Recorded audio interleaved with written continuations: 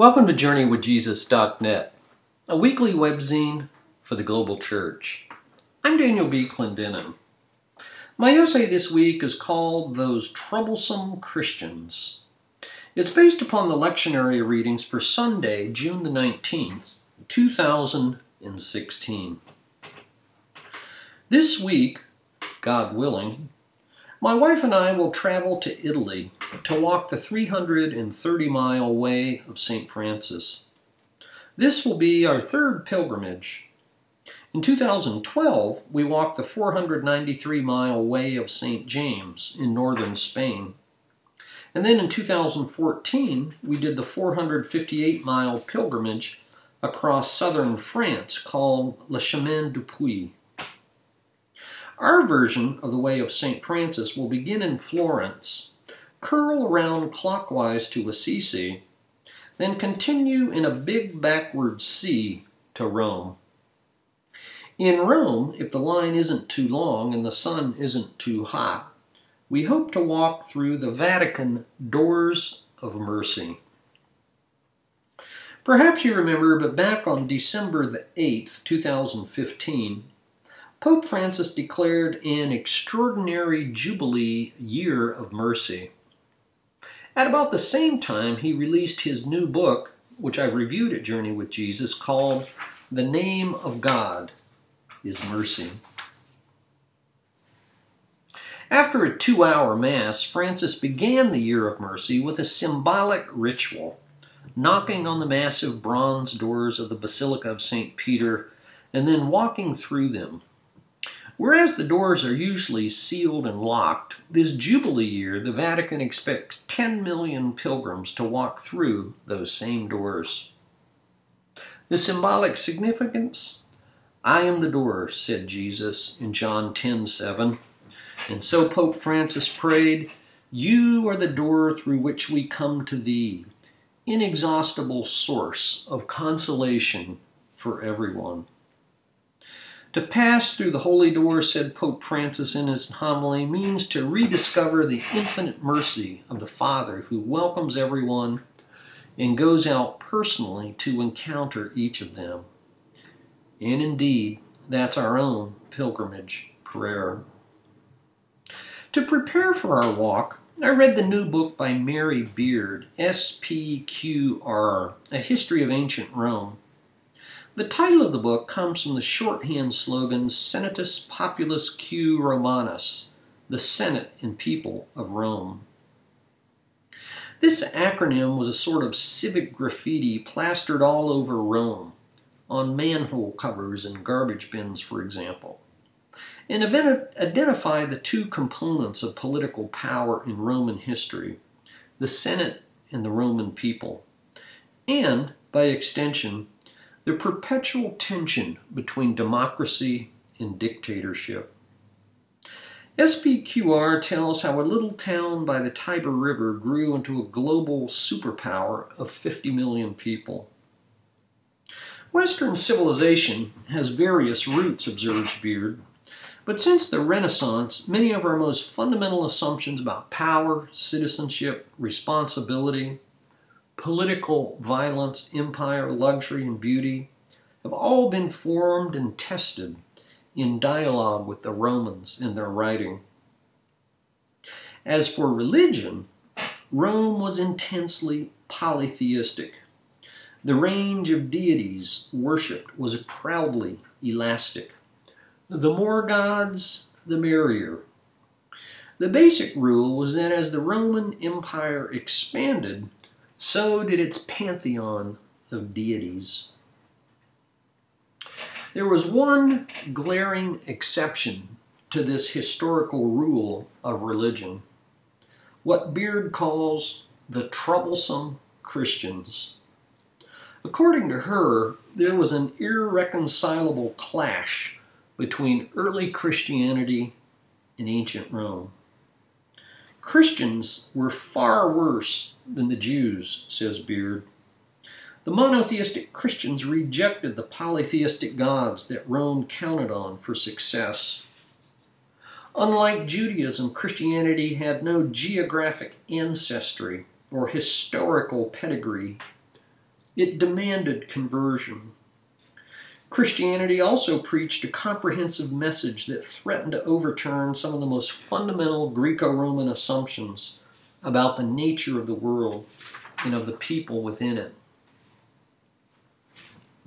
For about 100 years or so, the emergent Christian movement was invisible to most people in the Roman Empire. But across the decades, Christians earned a reputation as an alternate and anti-social community that existed on the margins of the Roman Republic, the res publica, the public thing. Christians were considered fanatical, seditious, obstinate, defiant. The Roman senator and historian Tacitus, who died in the year 117, called them haters of mankind. They scorned long-held Roman religious traditions. Many of their adherents came from the lower classes and seemed gullible. They refused military service and met for clandestine rites rumored to include cannibalism, ritual murder, and incest. All of which is to say, in the words of one critic, the Christians, quote, did not understand their civic duty, end quote. They undermine Roman society with their indifference to civic affairs. The epistle this week shows how and why.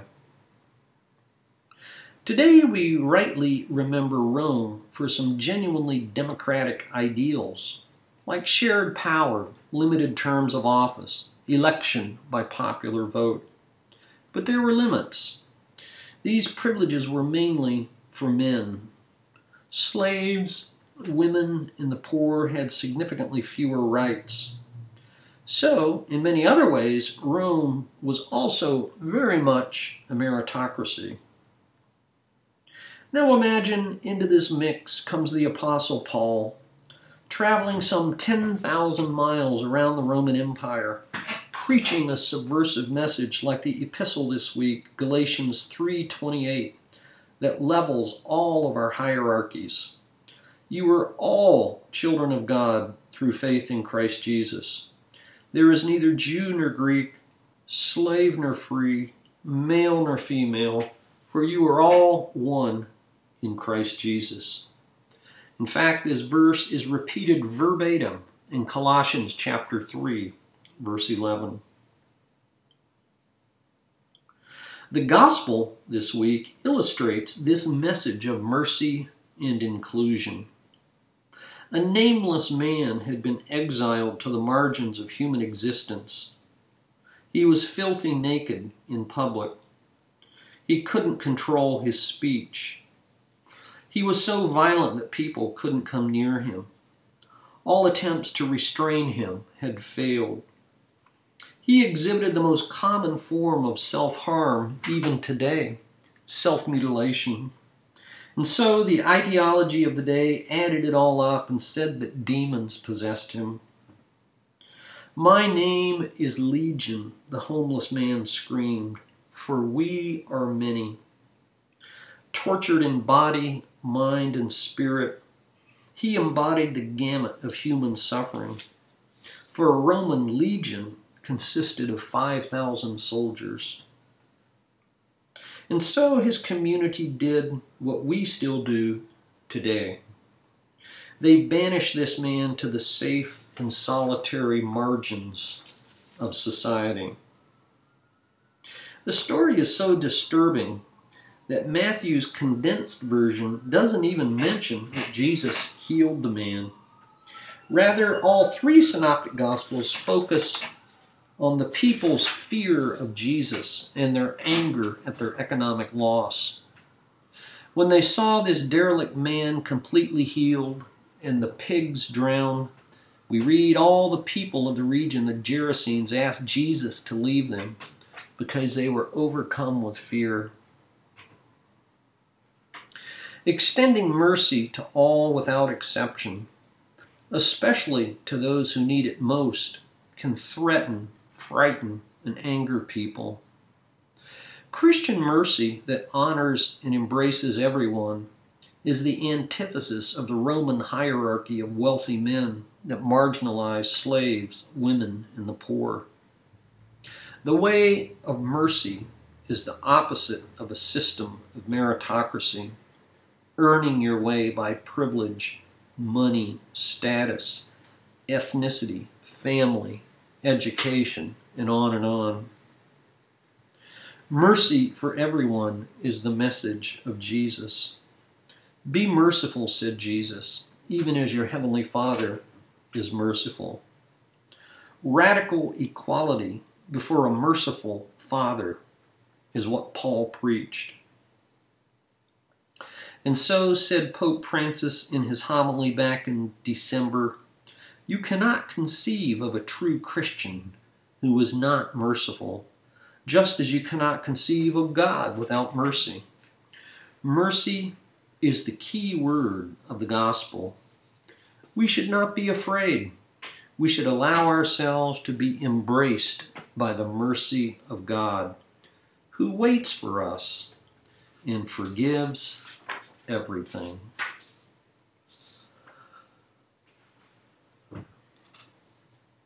For books this week, I review a title by Andrew Blauner, who's the editor of this volume. The title, The Good Book. Writers Reflect on Favorite Bible Passages. New York, Simon & Schuster, 2015. This book is 298 pages. The dust jacket of this book makes a remarkable mistake when it says that the Bible has been translated into more than 500 languages. In fact, according to the United Bible Society, there are now almost 3,000 languages in which at least one book of the Bible has been published. Enough languages to include the primary means of communication of over 90% of the world's population. But however you parse the number, the Bible has exerted a global cultural influence like no other book. But for most people in the developed world today, says Adam Gopnik in his introduction to this anthology of 32 writers, the Bible has lost its claim to historical truth or supernatural revelation. The Bible, he says, has a complicated hero in God. How shall we imagine him? There's an inherent interplay between faith and doubt when we read the Bible, says Gopnik. But maybe these sorts of questions say as much about us as they do about the good book. One takeaway from this book is how often it shows that many of our best writers and poets of today take the Bible very seriously, if not literally. As you would expect in such a book, some contributions are better than others.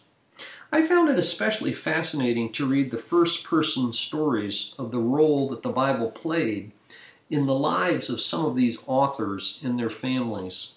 Observant and secular Jews, fervent and lapsed Catholics, Baptists, Christian Scientists, and even an angry screed that ends the book. There are reflections here on the Beatitudes, Jonah, Ezekiel's dry bones, Psalm 23, Adam and Eve, Exodus, Noah, so on.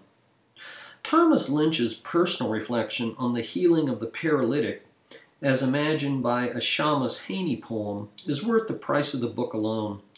If the Bible has become a tired book for you because of over-familiarity, if you've lost the creative spark when you engage the good book, many of these stories are like a breath of fresh air.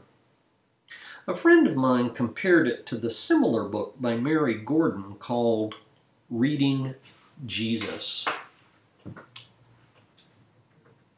Once again, Andrew Blauner is the editor. The title of the book, The Good Book. Writers Reflect on Favorite Bible Passages.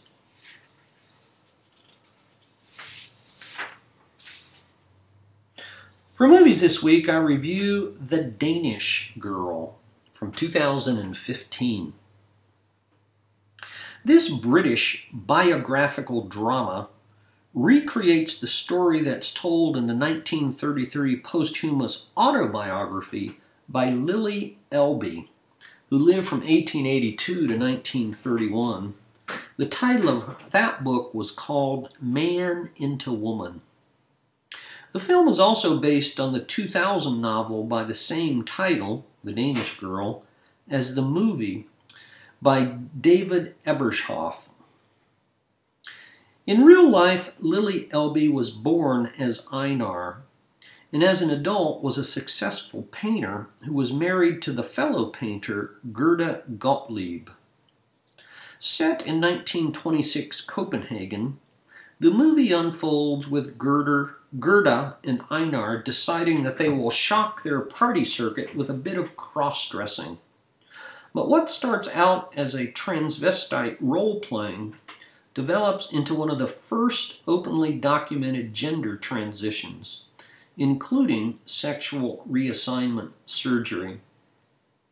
As you might imagine, for almost 100 years ago, Einar is diagnosed as insane and perverted and undergoes a series of horrible cures. Gerda herself undergoes numerous transitions, from disbelief, fear, and anger to love and support. Although it's not said in the movie, in real life, their marriage ended. Some people have complained that the movie is only loosely based on the historical facts. Alicia Vikander won an Oscar for Best Supporting Actress for her portrayal of Gerda. Once again, The Danish Girl.